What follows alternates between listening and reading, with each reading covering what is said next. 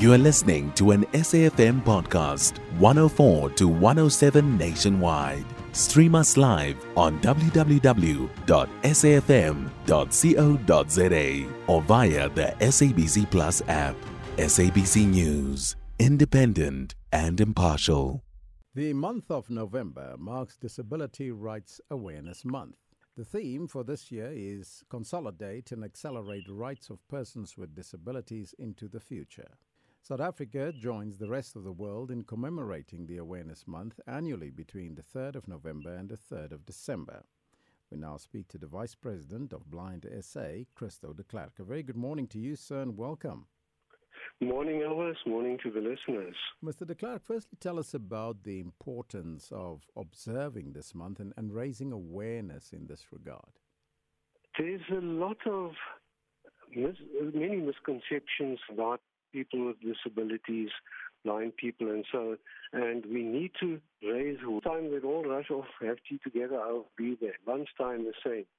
And then one day we had group lunch and I went with, and then, after the second beer, chat becomes easy, and I told them of an experience I had. Somebody was teaching me a route, and she said to me, now on the left-hand side, there is a fence, a wire fence. So I touched the fence to see what it could look like, only to discover it was an electric fence. And I got such a shock that my eyes lit up. Then everybody laughed. That broke the ice. And people started chatting to me. And one person said, you might have noticed that we were ignoring you. Because, we just did not know how to communicate with you. Yeah. There wasn't somebody with you whom we could ask whether you take sugar in your tea.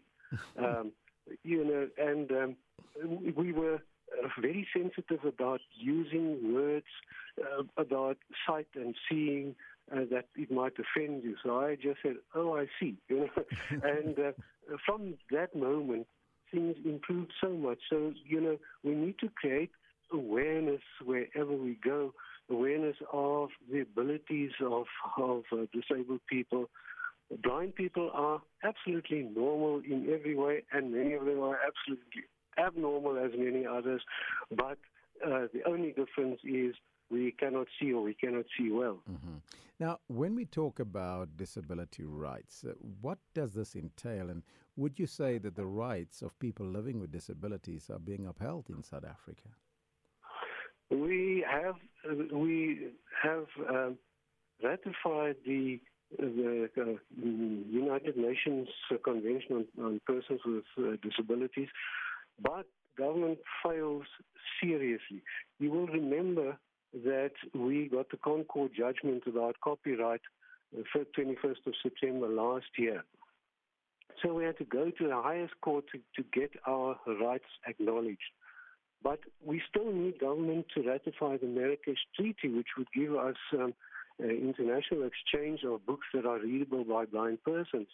And now, more than a year after the court judgment, it still hasn't happened. Government is still dragging its feet. Many other things, public transport is causing an issue. Inaccessible banking. Banks do not respect our right to do our banking in privacy. I don't want to sound like a whinger, but there are many issues that we are confronted with on a daily basis where our rights are sort of acknowledged in words, but they are not really honored. Now, you just, as Blind South Africa, you just had your annual General Assembly yesterday. What were some of the issues that were raised there? Well, we came to Pretoria yesterday. The General Assembly is starting this morning and carries on until Thursday. Oh, I see. And we will deal with the various matters run by our organization. One of our big things, of course, is advocacy. And we will deal with inaccessible banking. We are in the process of setting up a meeting with the Human Rights Commission. We're looking at educational matters. We're looking at employment and training and very many issues. Mhm.